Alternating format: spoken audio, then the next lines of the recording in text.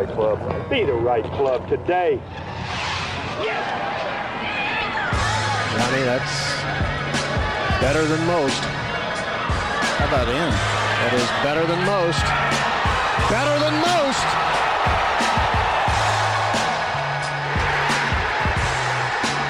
Expect anything different? Ladies and gentlemen, welcome back to the No Laying Up live show, presented as always by our friends at High Noon. Solly here, DJ Pie is here. Hello, Pie Man. Hello, guys. Hello. Glad to be with you. Glorious, wonderful, amazing Saturday of Masters play. Neil Schuster's here to help us recap. Hello, Neil.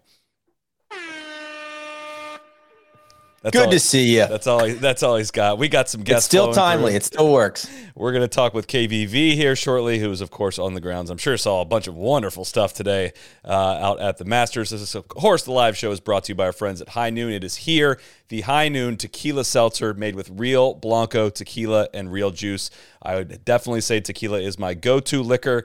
Now my favorite seltzer has an option for all other tequila lovers out there. It's available in 4 bright, crisp flavors. Strawberry is my favorite, and usually I try to save those ones, but I needed to pick me up today, guys. I'm just bummed. I'm just deflated after everything we've seen happen with the weather. There's lime, there's grapefruit, there's passion fruit. They're, of course, only 100 calories. They're gluten-free. There's no added sugar.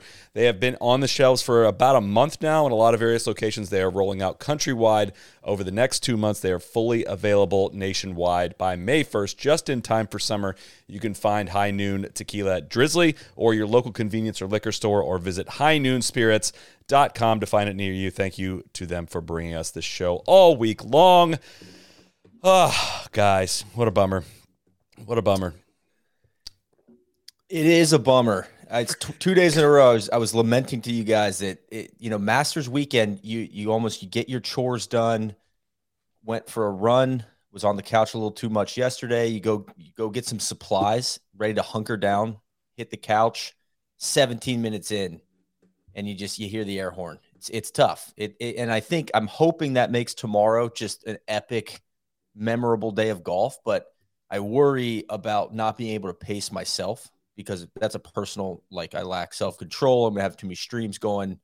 It's just going to be a lot tomorrow. So our pacing's a little off right now. The weather is a bummer. Yeah, I feel like I'm adopting a tour player's mindset this week. Can't do anything about the weather. We're just we're going to be ready to go when the time is right. Time hasn't been right so far. So, we're just going to, Neil, we're going to get something to eat. Stay loose, maybe stretch, see what the team's got going on, maybe do a crossword puzzle, things like that. Just keep the brain occupied. And I think when it's time to go, we'll be ready. I think tomorrow's going to be a hell of a day. So as we're sitting here, the leaders are on the 7th green. Is it a two-man race? Let's just start with that. Is Brooks Koepka or Jon Rahm going to win the Masters? I would say yes, and I think it is specifically because they've almost been crowned by not having to play as much in this weather. Yeah, I think when the horn Brooks blew, has not had to play much in this weather. Well, yeah, but just for both of them, they just have so much more room to run if they come out tomorrow and the course is a little bit, friendlier. I don't know what to call it, but a lot of the guys on the course right now are absolutely battling, and it's not going real well. Yeah, I think as soon as the horn blew, it became a two-man race. I think if they would have stayed out there this afternoon for another 6-7 holes, obviously they couldn't do that with the way the greens were pooling up and all of that. But if they would have stayed out there, I think, there's the potential for disaster. Maybe you catch one of those slippery drivers and you hit it in a bad spot and you wedge out poorly and you make a triple somewhere. But really good weather tomorrow. I mean, I don't see either of those guys going out and shooting 78, There's one professional golfer within 8 shots of Brooks Koepka right now. And granted, he's got a somewhat lengthy par putt on 7 when they come back, and Rahm's got a good look at birdie. So we could be looking at a 2-shot swing. Let's call it a 3-shot lead now, as of right now, just based on where they're putting from. And as again, I feel like I've clarified this 8 times. I don't feel like I'm rooting against Brooks, but I am rooting for a great showdown. And as somebody kind of rooting for Brooks to come a little bit backwards, so we get this duel and we don't get a runaway. I mean, just none of that's happening. It's not happening at all when you watch him play golf. He drives one way right on 5, hits the perfect, sensible shot to the front of the green, cleans up an easy 2-putt par. It's just all easy 2-putt pars. Birdie's the second hole. I've said this like on every night this week, like, dude, it's going to be 2 different tournaments. It's going to be the nice sunny tournament, and then it's going to be the shit show. And who knows how well he's going to handle it. Not saying he couldn't handle it, but it's just going to be a totally different variable. And he came out and looked the exact same he has looked through 2 days, and it's still pretty scary. He looked phenomenal today. And I'm with you. I think we can talk a lot more Brooks kind of as the show goes on here, but so there's got to be part of you that's rooting for a 6-shot lead, right? I mean, I know there's going to be a lot of 54-hole jokes. I'm going to be Andre the Giant. Please, no more 54-hole jokes. I can't do it. But the one live thing I am kind of here for is the 6-shot lead, 54-hole lead at the Masters, and come what may, because that is extremely poetic. It was more the same from what Harry Higgs was talking about last night. Very patient golf from Brooks through 6.5, almost 7 holes. It looks really, really patient. Rahm, just, I don't know what to take away from this other than that was some really, really shitty weather and some very difficult conditions to play golf in. Again, something we talked about going all the way back to the preview show, no flexibility in the tee boxes, made a lot of these holes play really, really freaking long today. In the morning round, finishing up of round 2, we saw tons of dudes hitting lumber up into the 18th green, guys hitting drivers 237 yards up into the wind, uphill, and in the full shit of the rainstorm on 18. We saw Morikawa hit, I don't know what the wood he's hitting into the par 3 fourth. He hit wood into the 5th green today as well, just a completely flipped golf course. And as someone who struggles and is not a mutter and struggles in rainy conditions, I cannot imagine playing that golf course at 7,500 yards in those conditions. Can I ask you guys a question? We Please. Lamented the weather earlier for me for the delay. What was the biggest bummer was I was pretty fascinated by the actual golf, though. Like, if it had just rained a little bit less, but it had rained all day, I am locked in on this tournament. Do you guys feel the same way, or is the rain no fun to watch for you? I thought it was great. Watching that last group when we could watch them, and part of the disaster of today was not being able to watch them outside of, sitting on your laptop or on your TV, smart TV app or whatever for those first 6 holes was like, it was fantastic, especially once Brooks started getting the slippery club face and he blew that one way right on 5. And I mean, there's just so many more variables, but he just, like you said, Neely, just stayed locked in and was looked methodical and looked patient and still did that all that same stuff. I would have loved to see how long that was going to last, because I have a feeling it probably would have lasted all day. I mean, he's looked fucking awesome. Well, it was wild watching. I don't know if you guys saw Cameron Young's 7th hole and some of the other shots that were happening. I mean, Cameron Young hit like a 160-yard drive off 7, just absolute duck hook into the trees, and some stuff was starting to happen out there. Dustin Johnson made a triple. Spieth made $1 million on 5 after driving it over into the trees. There was some weird shit happening to a lot of groups, except for that final group and that final those 2 guys at the top. God, can I? And I know you guys are big on apologies. I'd like to apologize for some of my Morikawa takes earlier in the week. He looked awesome today.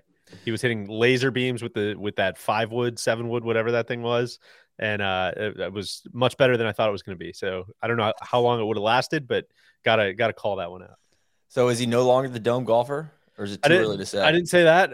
We call him like we see him today, and we'll look at the body of evidence when we get back to HQ. I don't want to. Oh, KVV, speaking good of morning, Dome golfers. Hello, Kevin. He's muted. Don't tell him. Don't tell him. Hello, lads. I was muted in the deep in the Dome. Thank you for bringing me on. It was tough out there. Really, really tough. Really tough. I will say Morikawa did bogey the last 2 holes he played. I mean, he was looking like, all right, there's going to be a serious threat coming in here, but he did make, unfortunately, couldn't get in before the weather hit. He bogeyed the 6th hole and also bogeyed the 7th hole. So he is sitting at 5 under par. Guys, I did not have Patrick Cantlay, the tool man, being a total mutter and rising up the leaderboard. He birdied the 2nd hole, birdied the 3rd hole, birdied the 4th hole, and he is sitting at 5 under par. He is through 13 holes. He was in the thick of it for almost the entire day, and he is the dude sitting in a tie for 4th right now. Did not have that in my cards. I mean, he projects a vibe of calmness, right?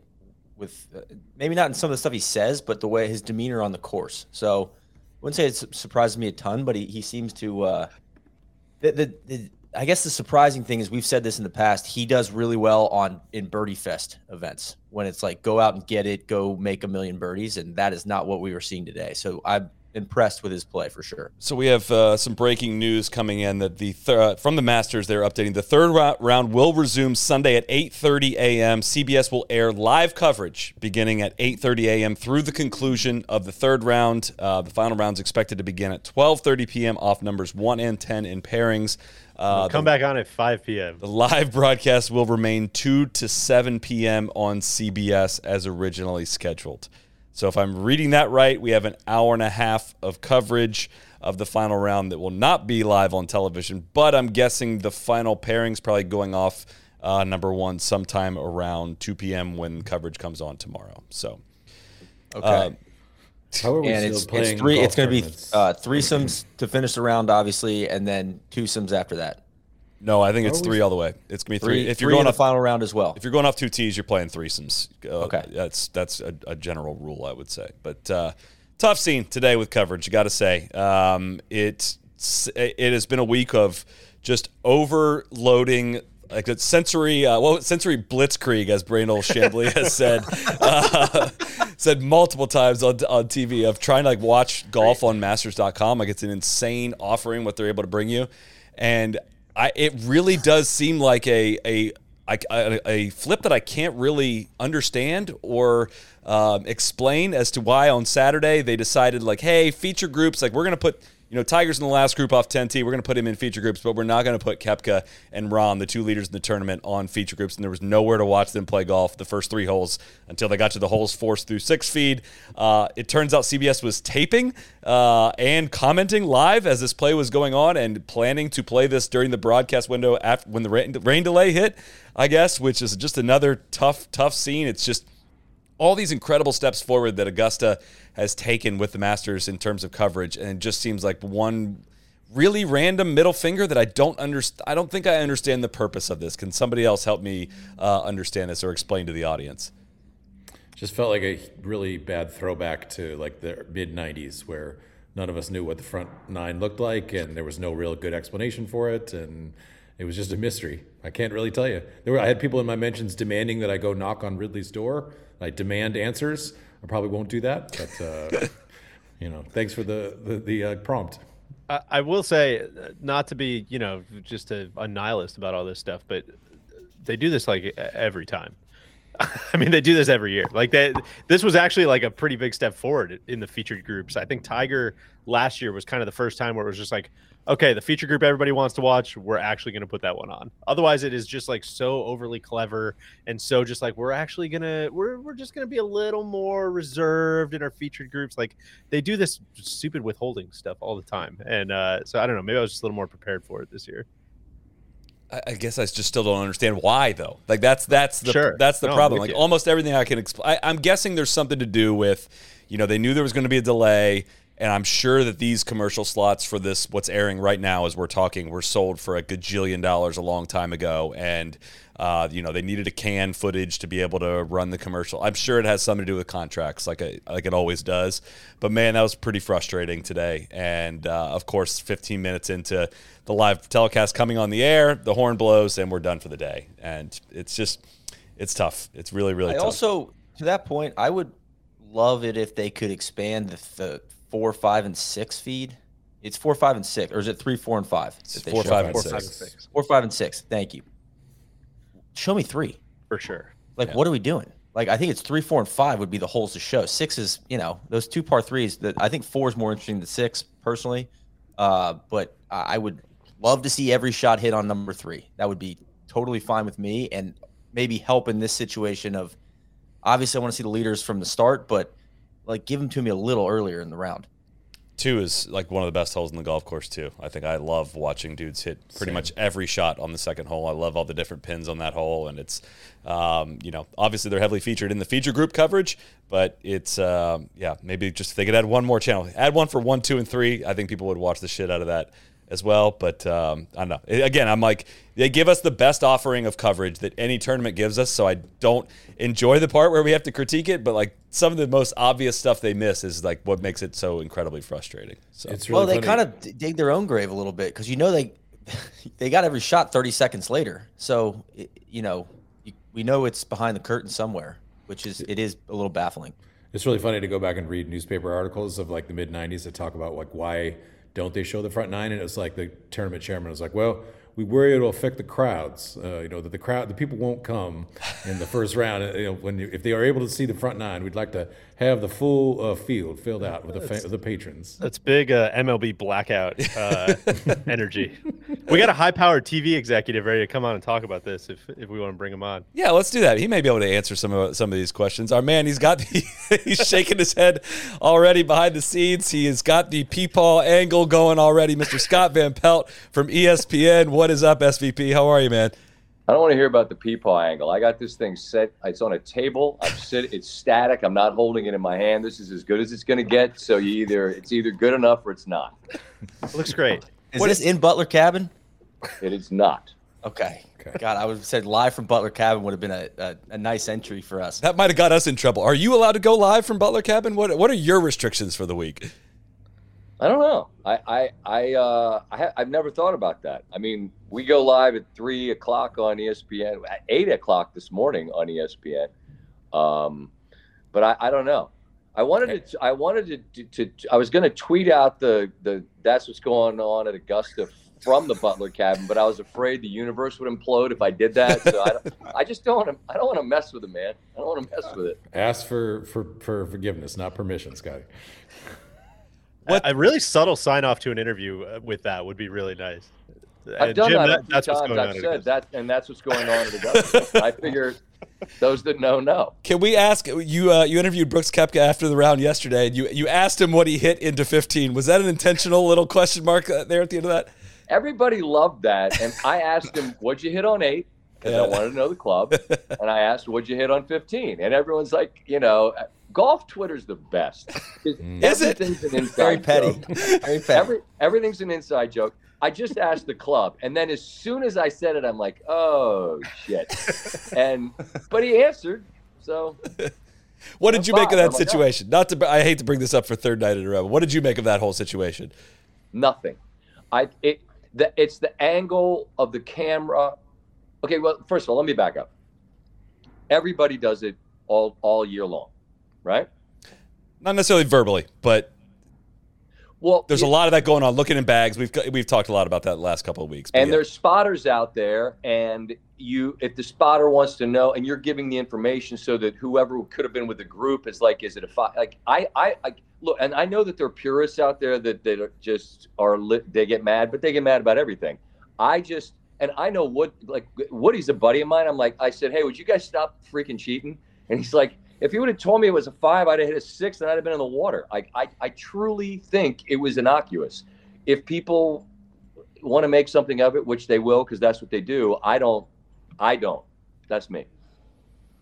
Here, move on, guys. Stop bringing this up, okay? I mean, you hear it right here, all right? Guys, stop asking people about this. I'm just telling you what happened as I understand it. It had whiffs for me of where did it cross Twitter, which I'm always going to unsubscribe from the where did it cross conversation. I just take that away. Let's just keep going with the golf tournament. Should we talk about tree Twitter? Because I know I have a lot of thoughts about tree Twitter.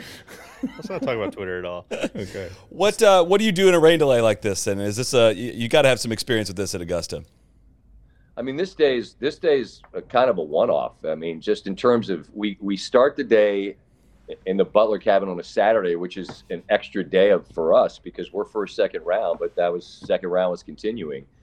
And then, I mean, it's 40-something degrees and it's pouring. I can't remember a day that felt like this. Like I've been here where it's raining. I've been here where it's cold. I don't remember a day that was this combination of it. And it's just puking rain for hours. But I mean, like now I'm left with not a great deal to do, which is fine. So we're going to find the seamy underbelly of Augusta and just get really weird. Why not? Our benefit here, everyone's benefit here that you don't have much to do. But I don't know if you caught the clip of Tiger limping in 17 fairway before the horn blew. If you're Tiger Woods right now, what are you doing? Is he going to come back tomorrow, and why? I've thought about this a bunch since I saw it. Like it's just, how odd is it that he keeps grinding his butt off to make the cut and getting the reward is like at Tulsa. What was the reward? Oh, hey, it's 50 and raining. Yeah. Have fun. You've got a fused back and a broken foot and an ankle or leg and all the rest of this. I mean, if he were to say to Augusta National, look, I've fought the good fight this week. I can't 27 tomorrow or 20 whatever it would be. I'm good. Y'all good? I'm good. You're a 5-time champ. Like, what are they? I can't imagine they'd be upset with him if he were to say no mas. And at the same time, because of the reverence he has for the event, if he were to come try to finish, it wouldn't surprise me. I just don't know what for what. You know, you've got nothing to prove to anyone. And I just don't know. I don't know why you do it. I don't know why you do it. I mean, for the people that didn't see it, it was not a limp we've seen from him in anything since he's returned. I mean, it was like could barely put any weight on it, and it was right before the horn blew. I don't know if he was even going to finish 17, and I don't know if the delay helps him at all, or maybe he'll feel better tomorrow. But I don't see any reason to go do it now. Here's the thing I'd say, and only he knows, right, fellas? Only he knows what is it he went through to even be out there this morning to finish, and then to make it, and then what was he going through physically, and then what's required to be out there first thing tomorrow. I mean, only he knows that. And again, if he were to say I can't go, I don't know who'd hold that against him. What do you make of what we've seen out of Brooks Koepka? I don't feel bad at all for not having seen this coming. I'm not kicking myself at all for not having him in any of my picks, but I keep thinking like, all right, well, in different conditions, this might look a little differently. He looked the exact same coming out today. Do you think we're looking at a green jacket for Brooks Koepka? There's a real interesting sequence coming on 7 tomorrow morning. I mean, Rahm's got a putt and for birdie, and Brooks has a putt for par, if I'm not mistaken. I mean, if Rahm hoops his and Brooks misses him, I mean, you get a real quick 2-shot swing, but I mean, based on how Brooks has played, it doesn't feel like he's going to wobble. I actually, guys, I liked him pre-tournament. And like people say, who do you like? I said Xander, but when they'd say, well, who else? I kept saying Koepka, and it was all health related. And when I spoke to him yesterday, I asked him to just sort of describe what is it you can do to the ceiling of your talents that you couldn't due to injury. And he said he was doing just like a stack and tilt because he just couldn't get to his right side. And it was just, he was just sort of BSing his way around the golf course. And by that, I just mean not putting his best effort into it, but he just didn't have the physical ability to swing at it correctly. He told Michael Eaves afterwards in round 1, basically just flushing the last 2 years. So he played well here. That's always my greatest. I don't care if you played well in the past or like the last couple of weeks. I care have you played well here. He just happened to have played well recently and has played well here, and he was healthy. So, I mean, look, you guys know as well as anybody, on the big stage and the biggest events, that gets his full attention, and you typically get the best version of Brooks Koepka. And I mean, look, him and Rahm in the arena, if it's those two, if they, awesome. You know, I know how much you love the match play bit, but I mean, if that's what it essentially becomes, who's bummed out about that? Nobody. Scott, I followed Phil a little bit this week. I know Brooks doesn't really surprise you. He didn't surprise me either. I thought he'd play well, but how about Phil? What do you think about what's Phil's doing? If you say that you had him in your picks, I will not believe that part. It was a no-brainer for Group D. I had Phil. I did not. Not close. I saw him. We chatted for a while. I was eyeballing him, just looking at this version of Phil. It was just surreal. It's like he looks like Bones. Yeah, he does. But did I see this coming? Absolutely not. And all credit to him. But I mean, look at Freddie. I mean, You know what I mean? Like, I think there's a list of people. Phil's on it. Couples is on it. For the longest time, Bernhard Langer was on it. Although maybe that's not the best example because he'll win until he's 100. Yeah. But there's certain guys that it really doesn't matter what form they're in. They walk in here, and if they play well, you just go, well, yeah, that's just sort of what they do. But all credit to Phil. I mean, he's put himself in the mix. I mean, he was 6 at one point today. Or was it 7? Whatever it was it was close. I mean, it's as close as anybody kind of not in that Rahm Koepka group, but it's totally left field. No, I absolutely didn't see that at all. When you say this version of Phil, I think of this tweet that I don't know who this gentleman is, but he tweeted a couple weeks ago of Phil say he looks like an XFL coach about to explain a 39-7 loss. And I sometimes, well, I mean, Well, it's like right because like an XFL, like those logos, you're like, I don't know, are those the Battle Cats? I don't know who it is. Yeah. Like I don't know. I mean, I'm sorry, I'm not super dialed into what the Live logos are. Yeah, there you go. Yeah. Put it out there. We back up. You guys tweeted that today, didn't you? Yeah, I put my own twist on that one, but that photo of him at that press conference is just freaking perfect. I love it. So Scott, as a purely as a fan, you think the Live stuff makes Brooks more interesting or less interesting coming into Brooks? Yeah. I think from this standpoint, it's what will they do with it? I mean, like Greg suggested that all the guys are going to be here to like storm the green or something. I mean, he didn't say that, but I mean, that was what he suggested. Like, I mean, remember when Tiger won in 19? That outpouring of respect you saw was totally organic. You know, people just waited just to reach out and show the guy the love. I don't know what would happen from like immediate post match, but I mean, look, it's an undeniable feather in their cap to have one of theirs win one of the biggest events in the world, and it would just be huge moving forward, simply because a healthy Brooks Koepka on, you know, U.S. Open stage or Oak Hill and then L.A. and then Open Championship. I mean, it would totally change how we see him, and would remind everyone that for that 18-month stretch of golf, no one in the world was close. Mm-hmm. For me, frankly, the whole tour versus tour thing, I find not interesting. And I said as much prior to. Cam Smith's here. Great to see him play. Phil's playing well. Great to see him play. I just like seeing everyone play against one another. Yeah. But play to his best of abilities, Brooks Koepka, that's awesome for the game of golf.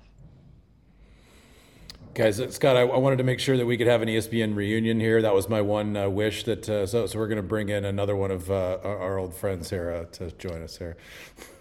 There he is. Hey, Mr. Wright Thompson, welcome to the show. How are you, man? Man, I'm great. We felt bad. We had you sitting in the bullpen for way too long. You know, you're getting too many reps in the bullpen that your arm's going to get a little tired in there as you're warming up. Well, you know, it's just a pleasure to be in the kill house. What's your Augusta week been like? It's been really good, man. We last night we had made carbonara. The night before that, we had steaks, really big ones like fed from Western Georgia. What else do we do? We've had a really good week. There's a golf tournament also that happened, so we've been doing that. Partial golf tournament. You know, yeah, partial golf tournament, and you know, watching Tiger Woods. I mean, like, I don't know. It makes me actually kind of emotional. Just that, like, I find it as interesting and impressive as him going out and destroying fields. What did you see this morning from Tiger? I know you were up pretty early. You were sort of seeing, you know, Tiger grind a little bit on the range. You know, Van Pelt was probably the only other guy who was up as early as you this morning. What was the genesis of your story this morning? You know, it's just that Tiger. I got a text from somebody who was at Augusta National, who was just like, Tiger Woods just pulled up, and he is the only player here. And I was like, oh my God. And so, like, I just find it interesting that he is working this hard to be a diminished version of himself. And, you know, it always felt to me that, like, if you go back and read all the transcripts, I did that big story on Tiger a couple of years ago, and I went and read all of the transcripts. And the number of times he talked about Nicklaus's record without it being asked is actually very, very small. Like that, it was almost always in response to a question. Yep. And it's kind of hard and finding, there are only a couple of times on the record where he would even acknowledge it, really. And then, so it has always seemed like there was something very private going on in public. You're nodding, Scott. What's your reaction to that? No, I think, I agree with Wright. I can recall vividly Wright being the one that was pressing him on the topic. And I was asking like 100 wins or 19, and it was like 19. And I said, I forget it. I got to 19 or something else. And he would, this is prior to any real injury. And that was when, that number still was the finish line. But it was only in response to me pressing that just because I wanted to know it. I personally feel that number went away. And for him, what became the finish line was Sam and Charlie seeing it once. And so I felt I feel like 19 when he got to hug the children in the spot where he hugged the parents. To me, that became Circle of Life. And I just finished reading your story about Circle of Life in a very different way. And I agree. I'm as impressed as you are at the will to grind it out. It's not anonymity, but he's DFL. He's DFL right now, and that's he's been number one more than most. But I'm with you. There's something that's almost noble about the fight, isn't it? I feel like Scott and you and Wright have been thinking. Is that Go ahead, Wright. No, you go. I feel like the two of you have been thinking and talking about Tiger Woods for as long as anybody I know. I'm curious to sort of if you see a more vulnerable Tiger Woods, someone who's willing to sort of share a little bit more, open up a little bit about their process, their family. There's a lot of things that I think we're seeing more of Tiger, and I'm curious of your perspective, Scott. You're maybe a little skeptical. I think yes and no. I mean, I've known him a long time, and there's things that are private that aren't anyone's business really. But just I believe in what that moment that you saw with Charlie was. I really believe in the power of what that was for him. And I think if you're asking, is he willing to share that? Well, yeah, you saw it, and he didn't hide what it meant. But if you're asking, is he going to sit down and really explain to you? No, I don't think that. His has been largely the screen door conversation, right? You knock on the door, he'll open it, but you're still having that combo through the screen door. Is he asking you to come sit down in the living room and really talk? Probably not. But there are glimpses of more, yes, undeniably. And there's a more vulnerable man, yes. But I mean, is he to share those in depth? No, I don't think so. Yeah. Right. It's interesting. I mean, I don't know him at all, and I mean, I think that's an interesting dichotomy. And, I guess here's what I think. I think that because of injuries and scandal and all of these things, that the person in front of you is much closer to the actual person that he is than maybe the person who was at a podium in 2005 was. No doubt. And that, he's not a hero or a villain. He's just a guy with a real personal life, likes to spend time with his kids and loves the solitude of a craft and likes to try to be really good at it. And that is its own reward in a way. And I just feel like I don't know if you sense that. I think a possible explanation for why is that he's much closer to the drive-by truckers lyric KVV. There's ain't much difference in the man I want to be and the man that I really am. Yep. I feel like there's some of that going on. Mm-hmm. I'd say this. No one's more gifted. No one is more gifted than my friend Wright Thompson at the essence of what is in terms of, writing about an athlete. And I think what you just said is entirely accurate. The really fascinating part, and that word's overused, but I think to me, it's fascinating, is being the man who lives inside the body that used to do the other thing that now can only do this. That's fascinating. And then the why is that's the crux of it all. I love it. Well, we're going to let you, we could talk to you guys all night long about Tiger Woods, but we know you guys have the things to do as well. So we really appreciate you both, Scott and Wright, for jumping on and helping us get through this rain delay. And we hope we're in for an epic finale to the 2023 Masters. So go ahead, Wright. Thank you, boys. Do you want to see what's on our stove right now? Yes. I do, if your connection will allow it, because it's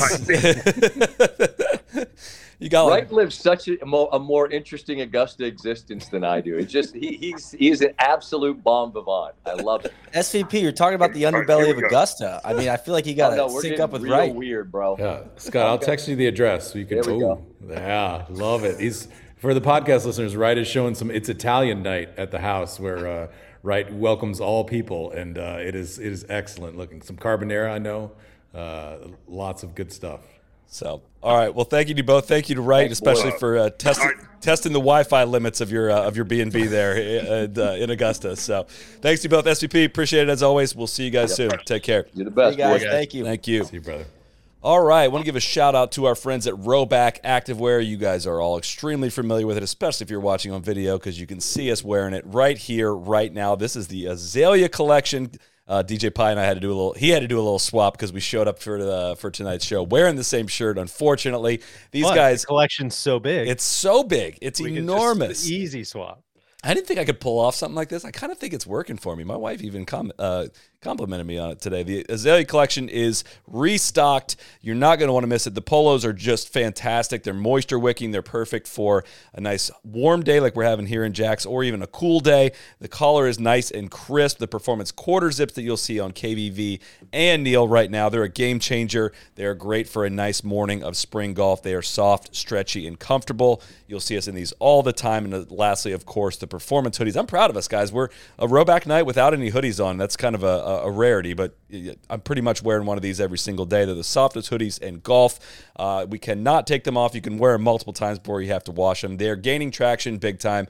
So go to the rowback.com, RHOBACK.com. Use code NLU for a generous 20% off your first order. That's 20% off polos, Q-zips, hoodies, and more with code NLU. And again, check out the Azalea collection. Thanks to them for sending us a nice, fresh, hot batch. Hot batch of apparel, baby. It is a fresh hot batch. Some other happenings from today, guys. I gotta admit, I was feeling it a little bit for JT. He surprisingly did a walk and talk on the 14th hole. In a lot of conditions that kind of calmed down a little bit at that point, but he referenced having a lot of golf left to play on that day, and it did not go well for him after that. And it was a great segment. I'm really glad they did it. I'm wondering kind of what his reaction to that's going to be after what happened after it and missing the cut by one. But him falling backwards got Tiger inside the cut line, which again, as we've asserted, was maybe not the best possible thing. Could have been a lose-lose. Yeah, that was. Well, we talked about it last night. When is one of these walk and talks going to go poorly? It didn't really go poorly, but on the rewatch, JT said something that was like, on the rewatch was like, oof levels were high. He's drinking his protein shake. Like, is that your breakfast there? And he's like, yeah, just protein. I'm in for a long day. And I was like, oof, I don't know. On the rewatch, I don't know if we're in for a long day. You might be going home early. So I hope that doesn't discourage JT from doing that again. But it didn't go well after that walk and talk for him. So, that's the first time I can think of a player maybe walking off the course saying, I don't want to do that anymore. That threw me out of my rhythm, even though like on that hole, he hit a good approach and then he took the earpiece out and didn't have it on the green. And I want to be clear. I don't want to give him we're not explaining away what happened after that. It's strictly because of the walk and talk, right? That may have messed up the flow a little bit or whatnot, but it's an easy correlation, but we're not. But I could see the golfer, not just JT, any of these guys being like, man, personally saying like that could be something that they say like I don't want to do it. I don't like that. It threw me out of my rhythm. Yeah. Yeah. I don't know why we did it at the Masters. It's kind of like it might just be a step too far. I enjoy it, but it's just surprising to me that players are. Again, I think players need to be working harder at making PGA Tour golf more entertaining and should be doing that. I don't know if the Masters it's still additive for the Masters, but it's also kind of like, dude, this is different. This is not just like an entertainment product. This is a very, very serious golf competition. I don't know. I'll take it at the Masters. I'll take it. I'll take it. I just think I don't think 14 was a good spot for it. I mean, I feel like earlier in the round is I'm going to guess there's some horse trading going on as far as like, I don't really want to do it on 13 because like there's a lot to discuss. No, I'm talking more like 7, 8, sure. 9, like end of the front 9, somewhere in there. It just feels like late in the back 9 is a tough spot to, walk up and be like, hey, you put this AirPod in.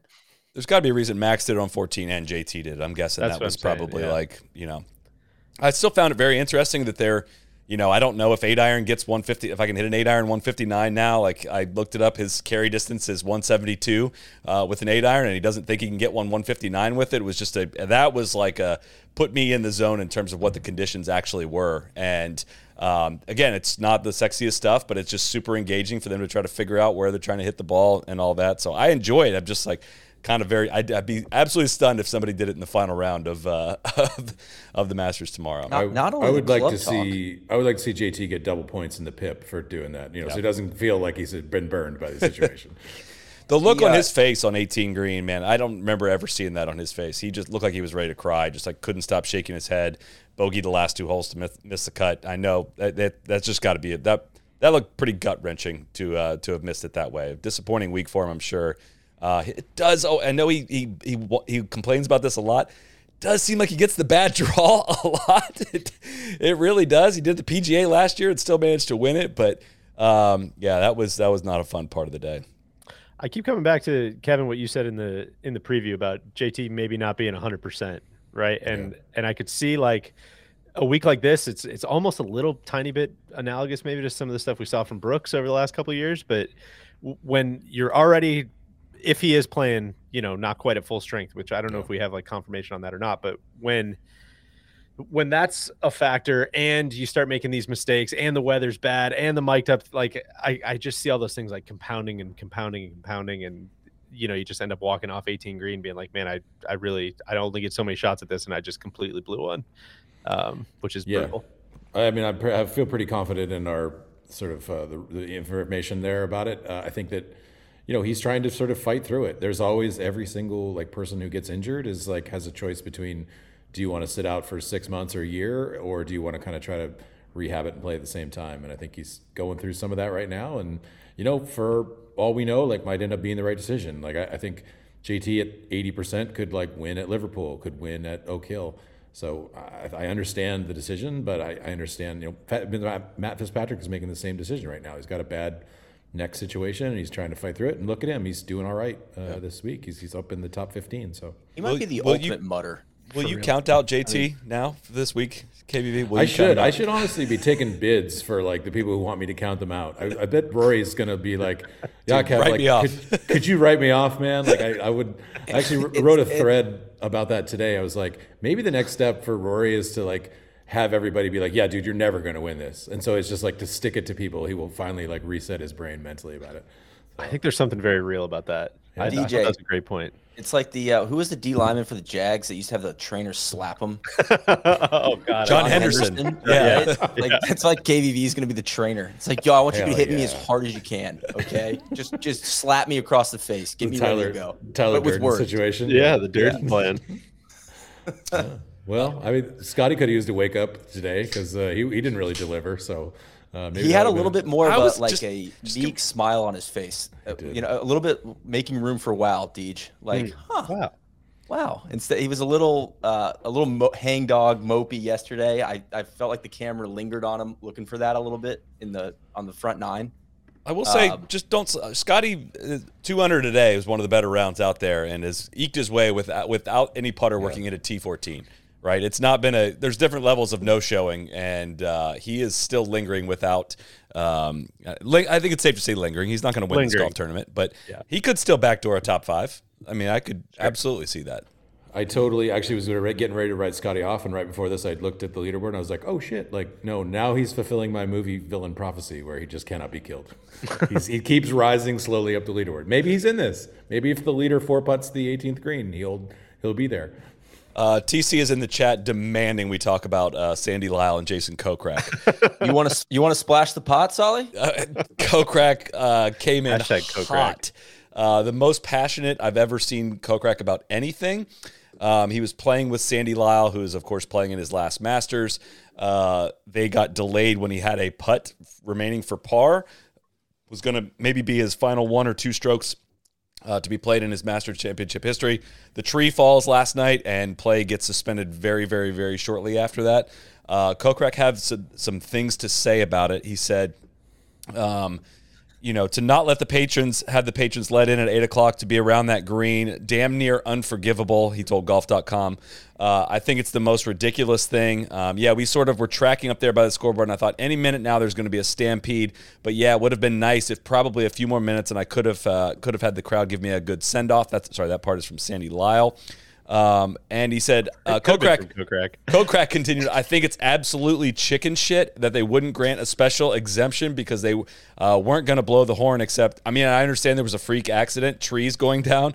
Thankfully, nobody got hurt. I think that should have been something that could have been something understood by anybody under the umbrella of Augusta National and the Rules Committee. To not have a temporary exemption for something like that, I get that there was lightning in the area, but we weren't going to blow the horn for a few more minutes. What did it take us to play that hole? 2 minutes maybe? So to not let him tap in a 1-footer or make the 12-footer, I think they could have done something else, but they seem to have urgency. They seem to not care. So I think it's something that will be lost. Not so much for him. He'll remember it forever. I enjoyed my time with Sandy. I think he should have been able to finish, especially with the patrons around there. That's what makes this place so great, is the golf IQ of the patrons out here, or the fans that come out to Augusta, because they knew what was going on, and I think they wanted to see him make his last putt. And think about the ones that just had the near-death experience. They were probably just like living in high def, ready to really soak in that moment too. And they would round. That's strike two on that. I almost saw God, but I really wanted to see Sandy Lyle putt, make this par putt. You missed his sign off. I think he signed off the quote with "Try me." I thought it was somewhere in there that they should be ashamed of themselves. I couldn't find that quote in there, but to call it absolute chicken shit, I was like, I think it's kind of the opposite of chicken shit. It's kind of like, hey man, there's a actual emergency probably going on here, and we need to get people off this golf course immediately. I don't think I've heard chicken shit in a quote since John Tortorella, when he was the Tampa Bay Lightning's NHL coach. That's chicken shit. That's gotta stop. There it is. I said this at the moment, and he's not going to get it. He's not going to get it again. So I think Augusta National and the Rules Committee should be ashamed of themselves, and I'm really disappointed for him and his family for not to have been able to have that moment.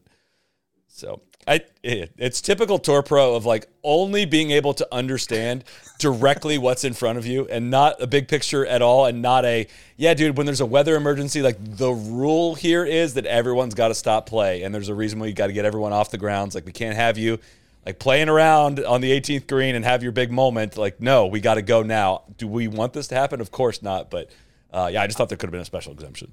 I don't know how none of the Green Jackets hit hashtag Kokrak with the Stephen A. Smith. So let me stop you right there. We don't care.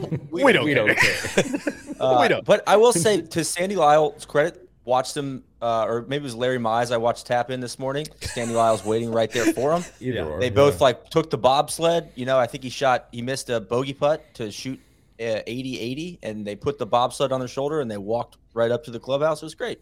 Very cool. Chills. DJ, I'm a Sandy Lyle fan. However, I would like to address the issue. We don't get. I'm sensitive about trees falling down. But however, what else happened today? What else are we forgetting here? Little Sam Bennett talk. Amateur. I thought he held up well. He started bogey, but I think he righted the ship. He hit a really good shot into 6, the par 3, and it felt like he was starting to get some momentum and settle himself a little bit. So I don't see him careening down the leaderboard tomorrow, but I don't know if he's going to win, but I think he deserves a ton of credit for I feel like after 2, it could have gotten out of hand. You bogey 2, that's when the wheels can come off pretty quick on the front 9. He was seeing a red coat down there, Neil. Did he hit it? I didn't see. Unfortunately, I was unable to see it. He visited the Delta counter. He was. He was checked out. It looked like he had some flight delays. Just wasn't a great spot down there. And I imagine he doesn't have a ton of status, right, as an amateur. Right. No, he's totally. He's got all these million milers that are in there. He's a silver or gold medallion, right? I think he's silver. He gets upgraded from maybe Boise to Salt Lake or something. I think the like homie's boarding in Group 2 for sure. Yeah. He wanted a special exemption down there. It does not say SKY on his boarding pass. No, we're gonna be. We'll call you for Group 4. Did you try to get one of those American Express cards that get you into Group 4, but it's just not a lot of payoff there. That's the good stuff. TC is adding it. They turned him away from the Sky Club in Terminal B. Guys, TC might be loitering. Yeah, we might need to bring him in. If we might need to fucking do something about the TC. most involved person in the chat. But I want to check in next with our next partner, which is Athletic Greens. I've been taking AG1 by Athletic Greens literally every day. I gave it a try. I heard great things about it. What got me was the line that it's an energy boost with something other than coffee. Now I look forward to, I feel really good when I take something really healthy to start my day.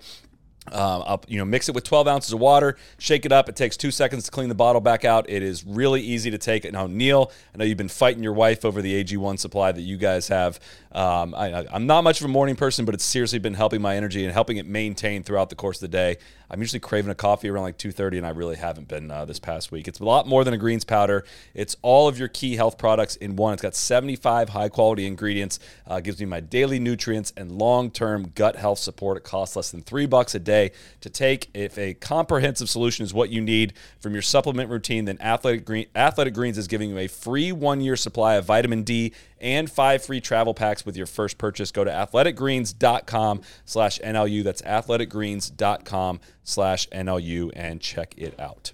Can I tell you, tomorrow's 2 weeks, no coffee. I think the AG1's a big reason why. Wow. I'm totally with you. Lockstep, first thing in the morning, it's great. You out on coffee or just trying to check yourself? Just caffeine. Well, we can take that to the trap draw, but it's an interesting conversation. I've been feeling a lot better, sleeping a lot better. Wow. Good. Yeah. Good. KVV, you got some topics for us to kind of wrap up tonight's show. We don't have a lot of golf to react to, so we go ahead. Look, I came up with a little game. I thought it'd be kind of fun that we could bounce around some scenarios and some little roundtable discussion here. So I'm gonna kick us off here. I'm gonna go to you, Neil. We're gonna go best case scenario for a winner, and I'm gonna bounce up to each one of you. But Neil, I'm gonna let you just start us off here. Well, I was lockstep with SVP. I'm looking forward to Rahm and Koepka in the arena. I think it's a two-man. I'm trying to think of a way to like duel in the. Not duel of the mules. Obviously, they're not mules, but like I can't come up with something the that opposite rhymes. of that. It's going to be the opposite of a duel of the mules. And I think ideal winner is Rahm. And I really wanted, if I could write the script, Brooks continues to play patient golf, doesn't blink, and doesn't get frazzled, and Rahm just tracks him down. Almost similar to what he did at Kapalua when he just came charging up to beat Colin, and it's just down to the wire. That would be my ideal winner and situation. All right. Deej, let's bounce it to you. Yeah, and first of all, I appreciate the comment from someone saying I was just talking about having coffee on the show last night. Decaf coffee, guys. I told you I'm out of caffeine, but we'll take that again. So find a new slant. Yeah. Neil, I'm going to take the opposite tact. It's good TV. I'm going to say Brooks is the most interesting situation up now there. Skip. Come on. Skip. And I think that I actually am going to go back to what Wright and SVP were saying as well about, kind of being the guy who once did something and then losing the ability to do that and still being the same guy. And now Brooks is trying to figure out if he can also go back to the first guy, right? And he's trying to figure that out in real time. I tweeted something about this, but I think the full swing stuff, the thing that everybody kept saying about full swing was like, oh, it's going to bring all these new people into the game. And I think we almost kind of underrated like how much more interesting it could make some players that we were already dying to see more from. And Brooks is exhibit A of that for me, where it's like, man, I've always thought he was very one-dimensional, very boring, very dickish, very performative, and he still is a good number of some of those things. But I do think there's more going on. I think there was a little more vulnerability, and I think he's got some more stuff like kind of going on in his mind and with his confidence and with his, all kinds of things. And I'm like very fascinated just to see if he can battle the elements, battle the most relentless player in the world, battle injuries, battle mental demons, battle all these things on, at kind of the most famous golf tournament in certainly America, if not the world.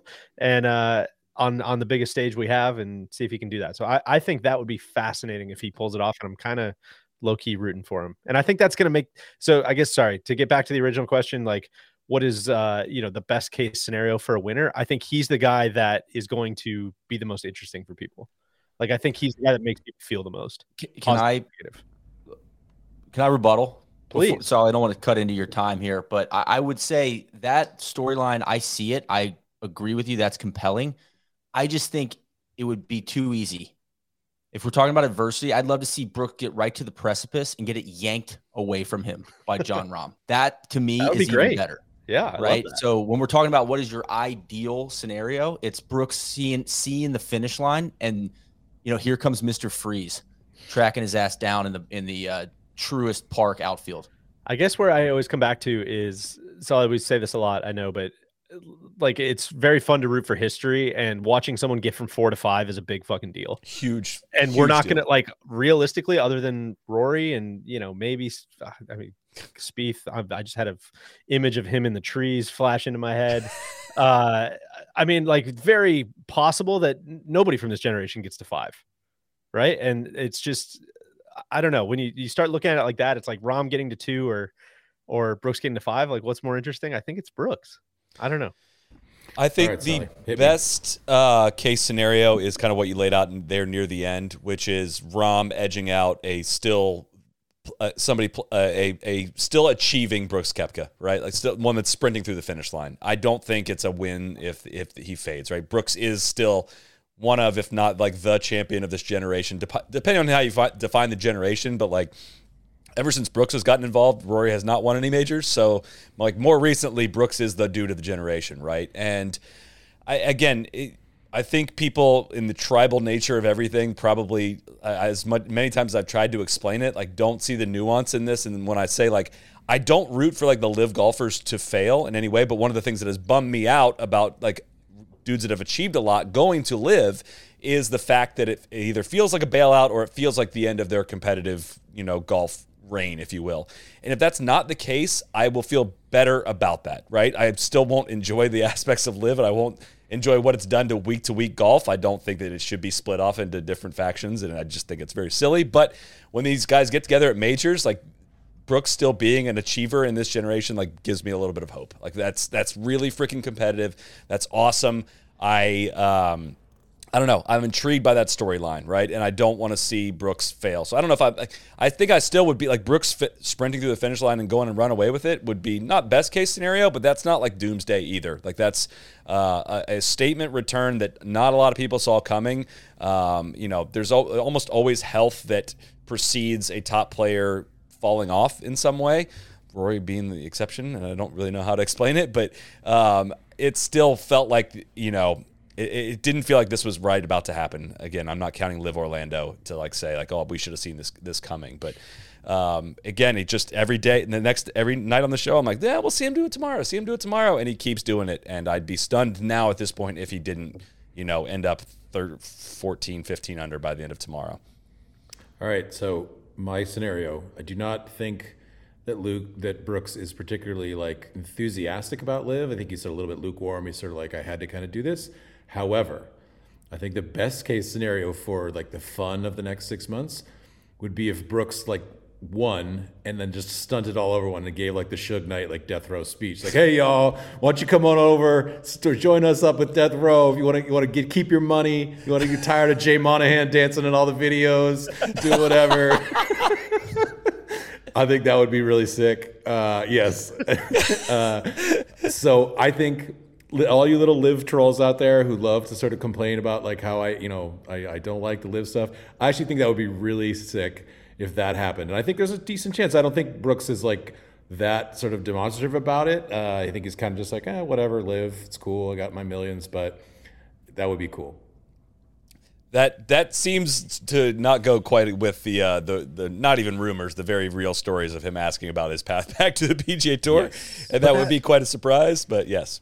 That's why I think this is so interesting if he goes and wins, right? Is like, if he goes and proves, like, man, I am good enough to beat the shit out of the best players in the world, and now I only get to try to prove it 4 times a year. Maybe that's all he cares about. But, like, I really don't think he wants to go. But it was kind of like that Singapore and all these other events. But it was kind of like that before. Like, yeah, but he didn't. He also could make his own schedule, and he didn't have to go to fucking cocktail parties to go watch these, like, Steely Dan looking guys playing these plastic pianos and all these, like, and the shrimp, cocktail shrimp and all. Like, he doesn't have to do all that stuff, which he does now, and he has to wear a fucking uniform for a made up team. Yeah. Like, all this stuff is so stupid. And if he goes and wins the Masters, he still has to go do it. And I think that's awesome and fascinating. And like, again, like you might not root for it, but like, dude, show me that movie. I want to see more about that guy. Like, tell me, like, hey, straight up, yes or no, binary question. Like, who makes you feel more stuff when they're on the golf course, Rahm or Brooks? Positive or negative? I would say by style of play, Rahm does. Really? Slightly. I find like That's a good question. I feel that is a good question, but Brooks is. I think it was. I keep coming back to the word patient. Like when he is the classic front runner, and I kind of find it boring.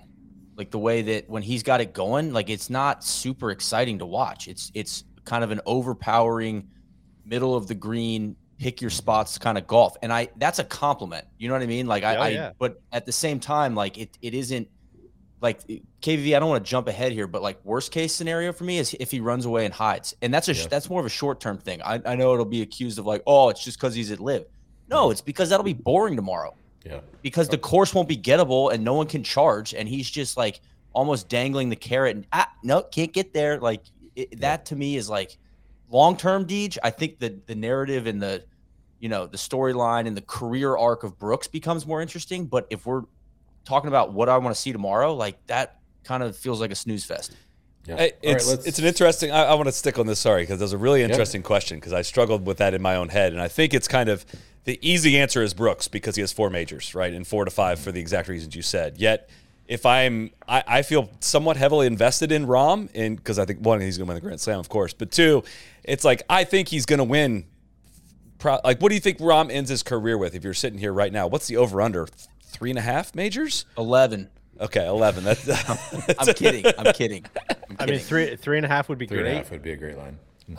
Right? So I think we're on the upswing of that, and I feel like I feel invested in that part of the process. Not every golf fan may, but I feel like like Logan Roy is 3.5 less than 5. Right, but is 3.5 less than 5? It's a good question. Yeah. It's a great question. All right, so let's go reverse snake draft, Solly. Neil's already thrown out his worst case scenario. What's your worst case scenario? Team Rose. Okay, just move on. I'll save time. That's what I had as well. Okay, sort of a massive. How would we get to that massive collapse by the various leaders? A Rose 65 on. So Sunday. Again, looking at this leaderboard, I think it is a 2-man race, but it's just worth noting like Rose is 2 shots out of 3rd place, right? There's not a lot of dudes between him and the very top, and I'm 4 under. Not a lot of the dudes at 4 under do I think can win it. I'd be very, very surprised if Phil won. That might be best case scenario. If Phil came back and won this, that might be the number 1. But only reason not to rule out like Morikawa. I don't think Hovland's going to win, but I wouldn't rule out Morikawa at 5 under par.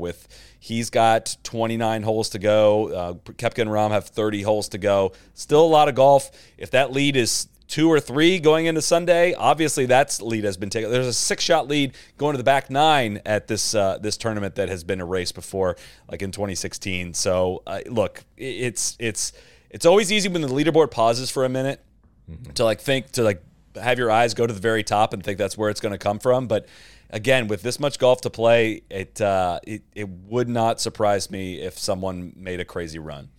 Yeah. All right. So go ahead. Yeah. Well, the only thing I'd add is I looked down the leaderboard, but I just didn't think any of those were realistic to even bring up. Sure. I do feel like it's too much respect for the tournament to even bring that up. Yeah. I think that actually a Cantlay charge is like a little bit realistic. I think that would be my worst case scenario. Not because I hate Patrick Cantlay, but because I feel like we don't really know anything about Patrick Cantlay, and he's never going to give us like any sort of juice. I think Patrick Cantlay is also like a real live candidate. Like he could get the Masters title and be like, well, I'm in the Masters forever, so me and Xander are going to live. I think that would be a real boring. Come on, get in, Xander. We're going shopping.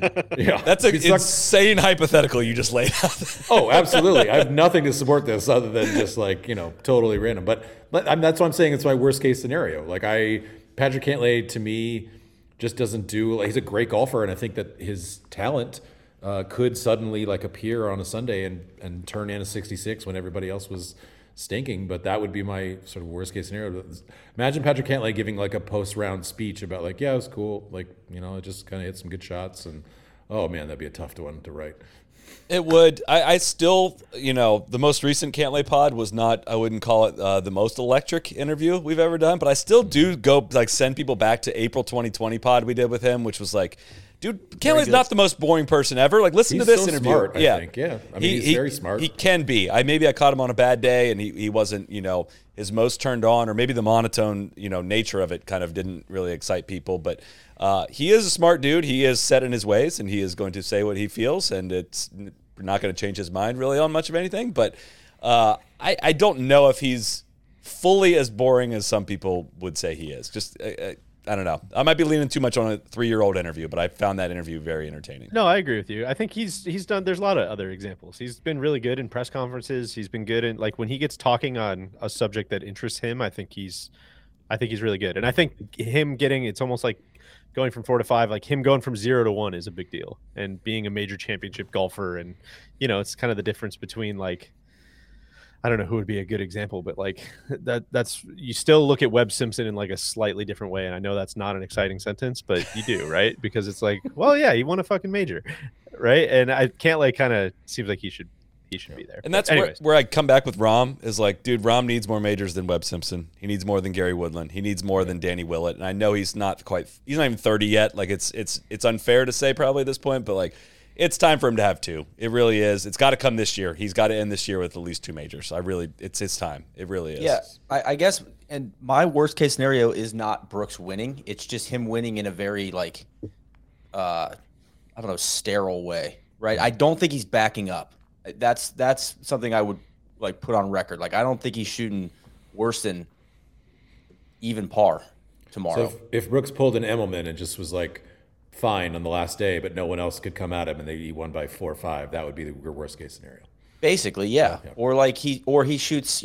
I think it's like he shoots 68 on the 4th round and just birdies all the par 5s, and it's just like, damn, man. And everybody's pressing, and nobody gets within that 2-3 shot. I just want to see. I want to see the duel, right? Yeah. I would like him to. I don't want him to blink. I just want Rahm to go get it, and I think, DJ, to your point, like, that would make me feel some things.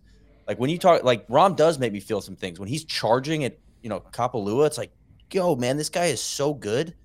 Like, he's so good at golf. And when he gets it going, he's the Terminator.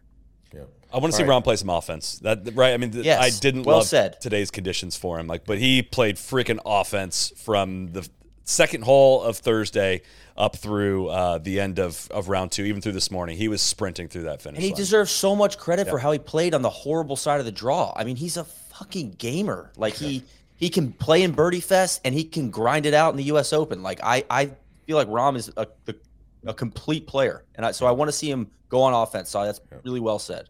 KV, we're going to pause your game because we have an unexpected guest. I wasn't sure if we were going to be able to bring her in, but huge fan of this next guest. You can see her on the Hole 15 and 16 stream on Masters.com. She's been an incredible commentator over there. Miss Iona Stephen, welcome to the show. How are you, Iona? Thank you very much. I'm doing great, guys. How are we all doing here? How are you spending the rain delay? What's a day after everything gets called look like for you? Well, right now I'm sitting on a very bougie chair in my house that I'm staying in this week in Augusta, Georgia, and I'm looking out the window. The rain is bucketing down, and we were all sent home eventually after the rain was proving too hard for everyone, including ourselves. We were finding that really difficult. The atmosphere and the energy had kind of dropped, and I think everyone was feeling, as we would say in Scotland, a little bit dreich. I don't know if I spell that. I don't know if I could say that word.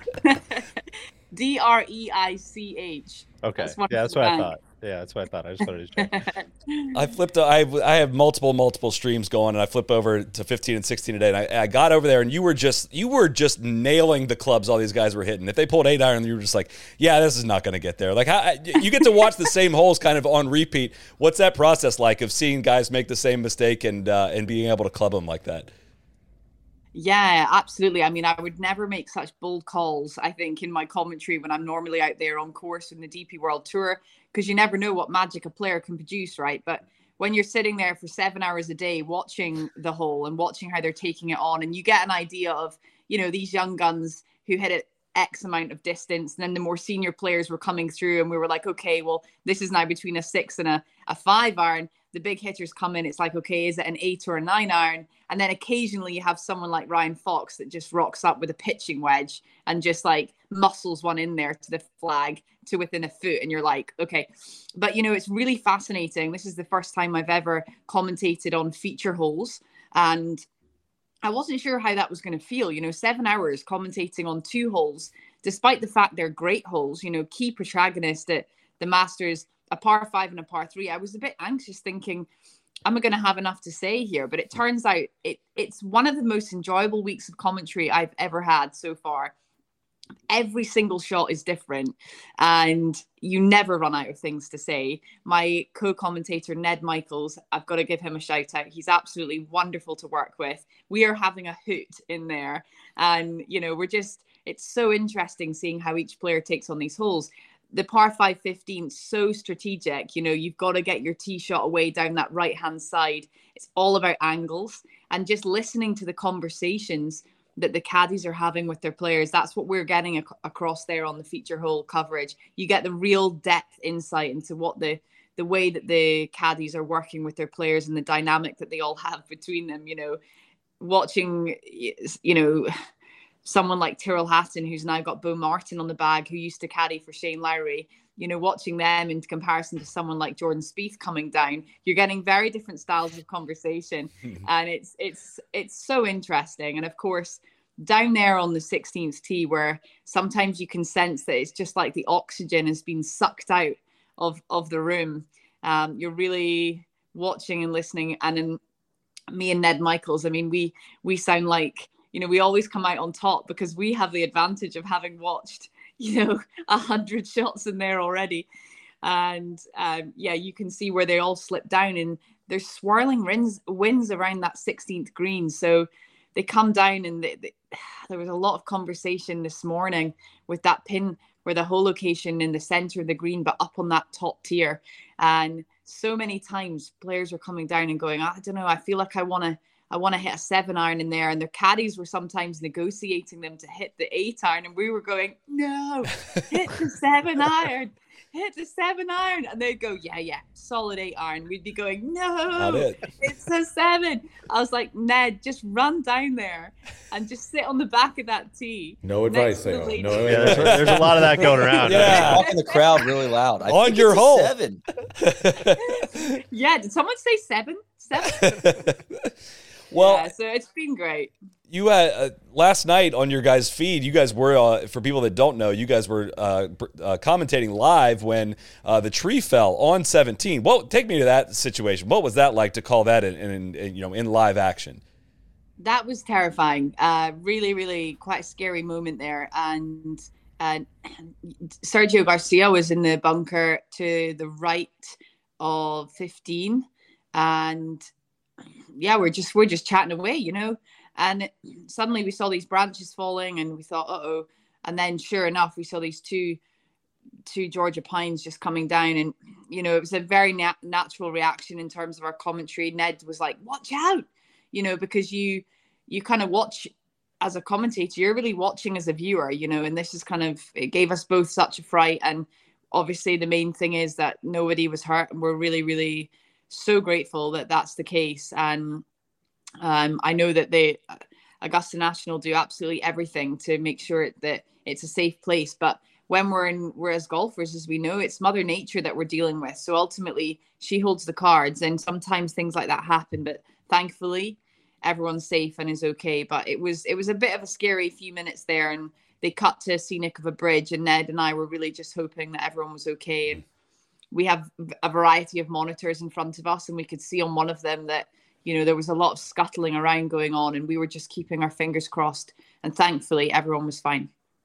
Iona, I was very impressed. You pulled out "Holy smokes," I believe was kind of your reaction. The fact that you didn't cuss on air, I would. Yeah, well, you can imagine it's not normally "Holy smokes." It's normally. That's what I mean. I was impressed that that's what came out. So I haven't heard "Holy smokes" in a while on the air. Yeah, which is good stuff. I have a curious, a technical question for you. Where do you sit for the coverage? Are you up in a tower, or are you on the ground somewhere else?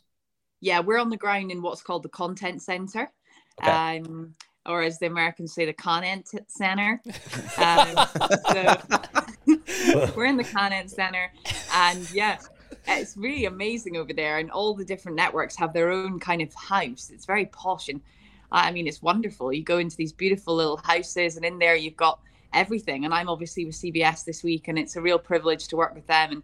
And round the back, I mean, it's like a well-oiled machine. That's how I would describe it. There's a lot going on. There's cables flying everywhere, but we have a lovely little room that's set up perfectly for commentary, monitors in front of us. It's soundproof, great acoustics in there so that everyone at home is happy. And yeah, it's just a wonderful week. Normally we don't get treated this well. And so as commentators, we're living the high life.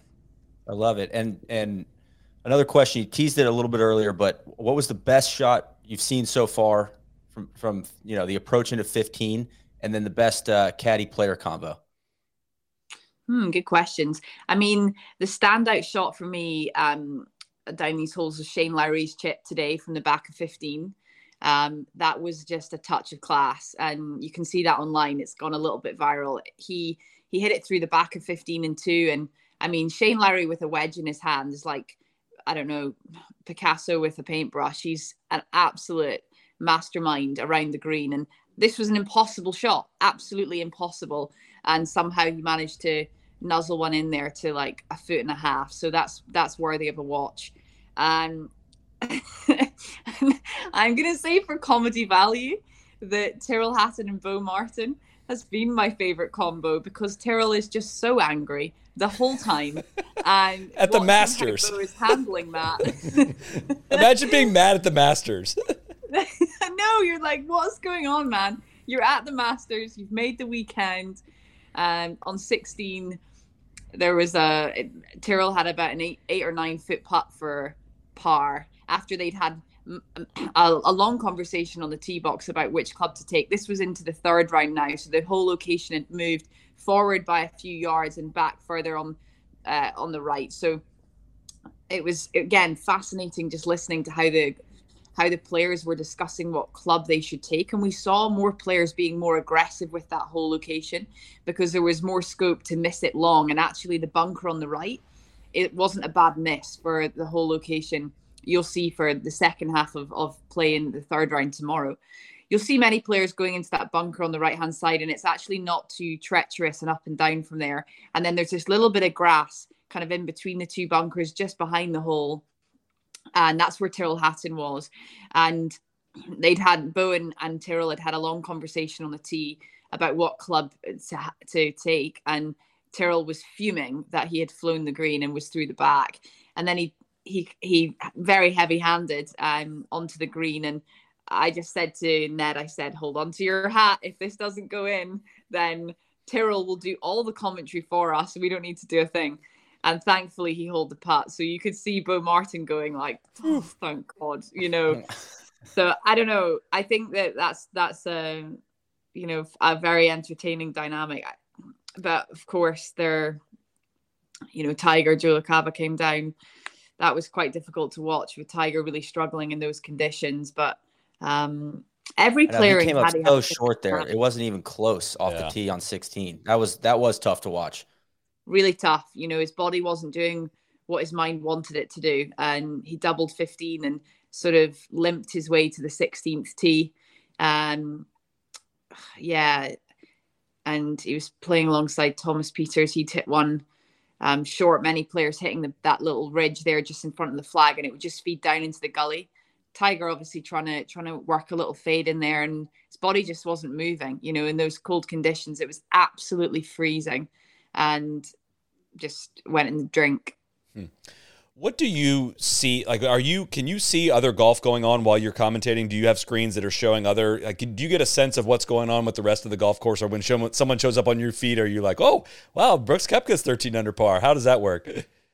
So we've got a scoreboard and we can see the scores in front of us. And then obviously we've got our computer and we keep on top of what's happening on the scoreboard and the leaderboard. But no, it's a really weird feeling actually. At the end of the day, you come out of the commentary box, you've been in there for 7.5 hours, and it's like I know everything that's happened on 15 and 16, but not a clue what's actually happening in the tournament. So I went onto the Masters Twitter live thingamajig yesterday, and they said, "What about Rahm's start? I mean, starting the way he did," and I was like, I don't you know. tell me. I mean, that's why I asked. I was like, yeah, I mean, you tell me, because I'm fascinated. But, you know, we're trying, obviously at the end of the day, I'm catching up with things, and, you know, I'm watching stuff on the telly at night. My house here has got about 14 different televisions to watch. So this is obviously a sports fan in this house. But yeah, catching up with it. But you're really engrossed in 15 and 16. It's a unique experience and fascinating one. Iona, how much prep have you put into catchphrases as calling big moments? You're going to see a lot of birdies and eagles on 15 and 16. You got any preconceived calls?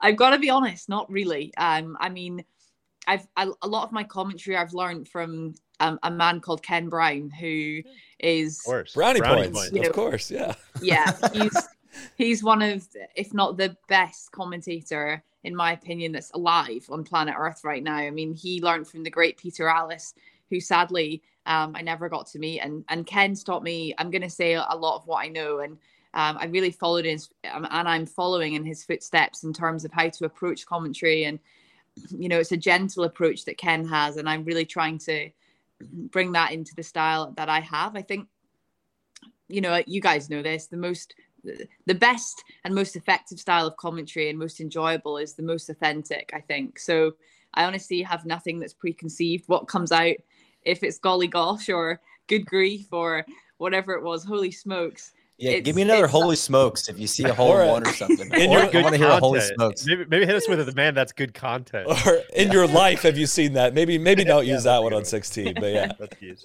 Yeah, there's a few that have been taken, but I'm sure over the next 10, 15 years of my career, there'll be something that comes out that hopefully stands the test of time. But I'm just trying to walk before I can run in this commentary game. And I'm just so privileged to have the opportunity to say anything at all.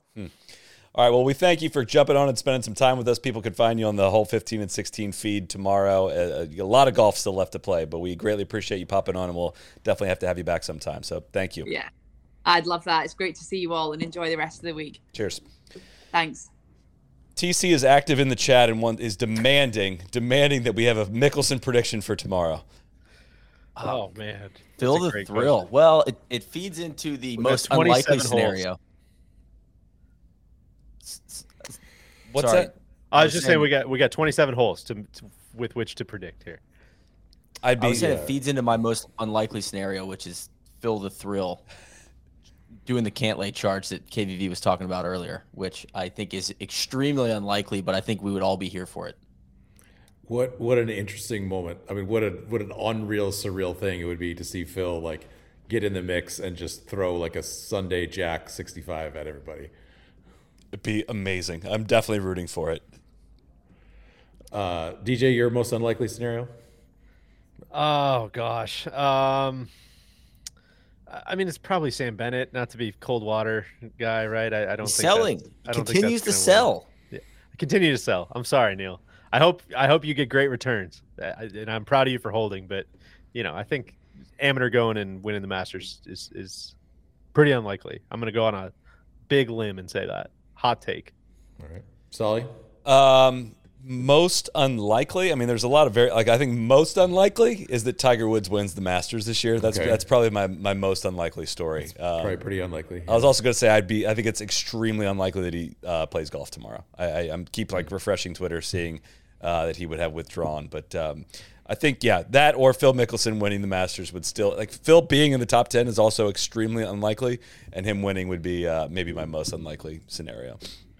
I'm going to go with Russell Henley is the winner. If you guys are this is news to me that he is 4 under par as well. Just learned this. If you guys are allowed to pick Justin Rose, then I'm allowed to pick Russell Henley.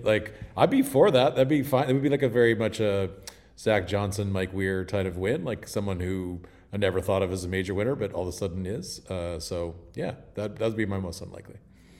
I think most unlikely thing is Xander to not finish T5. It's his birthright. That's going to happen. He's kind of far back. He's going to need to get hot tomorrow to to get the guaranteed T4, which I think I did halfway through round 4. Before we wrap, we got a little segment on what's the worst golf weather you guys have ever played in? Because that today out there looked like the worst weather I feel like I've ever seen anyone play the Masters in. I wonder if you could go. We'll start with you, Neil. What's the worst golf weather you've ever played in? So there's kind of a short list, but I think it wasn't as long as it lasted for about 13 holes. But Monterey Peninsula Country Club. This is February of 2019. Thank you to Taurus Sauce. Thank you to TC for having us out. What'd you say? Thanks to TC for having us out to his club. Of course. But Taurus Sauce Season 3, we're in the RV. And I think the fact that we're in the RV, now this is Ballybunion. This is a different one. It's Monterey Peninsula Country Club. And I think it was the one time I remember playing golf when there were rivers on the greens, which is like... It's tough. It's tough to do. Yeah. I mean, there's a couple times on Strapped where it's been really cold, like Tallahassee, when we played that second round Deej with Cam Riley. Yeah, that was up there for just like kind of Les Mis. But like this is as bad as it gets. And it was cold and soaked through. I didn't have the proper rain gear, so that probably like has made this kind of imprinted on my memory a little bit. But I think you guys were all there. Would you guys agree or disagree? It's very much. It's like that scenario of like, dude, there's no rain delay option. It's either you play Monterey Peninsula in the worst possible rain or you don't play it at all. It's like, you might as well go do it and get a fraction of what the experience is probably like. But the sun did come out, or the rain did stop on the back 9 there, and we powered through, and we're very proud to do that. But that was some of the worst. Yeah, and that's where I'll trump yours, Neil. Is just it also wasn't that cold, right? Whereas NIT, the Nest Invitational Tournament a couple years ago in Jacksonville, it looked a lot like today. That level of rain, except it was also blowing 30 and just all day. I think there's a great video of your buddy Tommy Armour IV just out there beating balls on the Jack. Well, he flew in from LA. He's like, he hadn't played golf, and I was like, dude, this is bullshit. Like, let's just go to the range. It's not that bad out there. And it was that bad. It was like really, really bad out there. Yeah, so that was it for me. I love that he's doing the Gankus thing where you like get the club and then try to shallow it. He went through like, a phase. He told me he's not doing that anymore. I talked to him last week. He's like, I asked if he's still doing the hinge. He's like, no, I quit doing that. But it was working for him for a little while. One of mine is from the summer of Solly in 2017 when I drove all around the UK and Ireland for like 40 days playing a lot of golf, and I stopped at a course called Fraserburgh up on the kind of northeast part, like north of Cruden Bay. 7th oldest golf course in the world. It was like a stop on the way, and I showed up, like, I'd arranged to come. I showed up, and it was just dumping. There was not one single soul out on the golf course. And, there's one car when I pulled in. I still showed up, and they were like, yeah, you're welcome to kind of tour the clubhouse if you'd like. And I was like, I mean, is it cool if I go play? Like, I know this is crazy, but can I just go play? They're like, I mean, yeah, if you want to, sure. I was hitting drivers from like 180. It was a true deluge. And at one point, it's like the only photo I have from that golf course is that day wearing, whatever that selfie I took there. And that was a fun memory I had. I'm glad I toughed it out because that was a really freaking awesome place. So I had a day at Bandon Dunes, Pacific Dunes in specific, where the caddies said, I don't think we've ever seen it blow this hard. Like there were gusts of like 70 miles an hour. And I think I remember I hit a 6-iron directly into the gale, absolutely flushed it, and it went like 96 yards. It was awesome. Truly just absolutely soaked. Like your raincoat is complete, your rain gear is completely soaked. Peel it all off, put a second rain gear on, like halfway through, get completely soaked, peel that off, take a hot shower. Well, I had a question for you guys that I wanted to pose, which was, what is your favorite rainy golf hack? Or did you see anything out there today from caddies that you want to steal? So 2-part. You cannot answer both or either. Well, I know the only reason you're asking this question is so you can talk about your rain pants maneuver. No, but that's a great call. I have a different hack, but that's a great hack. Would you like to share it with the people? No, please. Well, you basically just wear boxers under your rain pants, and that way you don't get hot and steamy. You don't have to wear a second pair of pants. If it's just rain. Now, if it's cold, That might be a problem. This is Ballybunny. It wasn't cold. It was just like 50-mile-an-hour winds. This was a literal hurricane that was on its way into town. And yeah, we played the Cashin course. This video is Neil trying to hit a wedge 195 yards, I think, on that one par 3. Dude, I don't like moves to steal. I guess playing in the rain in general just has to come with a true like. I get lost when I'm in the middle, when I'm like, dude, it's kind of rainy. Like, is this a rain round or is it not? And if it's a full rain round, I can rain glove it and I can bunt the ball around and do totally fine. When I get caught in the middle, that's the problem. And I just can't imagine playing at 7,500 yards though, in what they had today, because you're not getting that ball to apex in that. I don't know about Abraham Anser's move of putting the beanie on underneath the hat, but I'm guessing that's a sponsor reason that happened. And, anything you got to do. I was also curious. A lot of guys wearing beanies out there. When those get soaked, I almost think you're going to get even colder. Yeah. The one move I saw out there, the reason I asked the question, Deej, was I saw Brooks's caddy. That's Ricky? I believe he's been in the news. He had the towel tucked inside of like 3 pullover. His bib one. Plus the pullover, and that is the key. It's what is really demoralizing is when the towels get soaked. And then you're like, oh my God, like our walls have come down. Like we're totally flooded. You have no hope when you have no dry towels. That's when it gets really bleak for me. Oh, all right. Well, I think that's going to wrap our Saturday night rain delay show. Thank you to Scott Van Pelt, Wright Thompson, Iona Stephen, High Noon, Roback, AG1, Athletic Greens, Kevin Van Valkenburg, Neil Schuster, Cody McBride, DJ Piehowski, all of the listeners, all of the commenters, everyone involved with the show. Greatly appreciate it. Sunday night. And thank you, Solly. Thank you for all you do for the game. Oh, wow. Thank you. I really appreciate that. We'll recap the 2023. Hopefully it ends tomorrow. It looks like we're probably good with weather for tomorrow, and we'll easily finish the Masters tomorrow night. But we'll leave you with this. Of course, Michael Irvin said, man, when we played in that cold weather, we was cold. We thank everyone for tuning in. We'll see you back here for another live show on Sunday night. Cheers. Cheers. Cheers.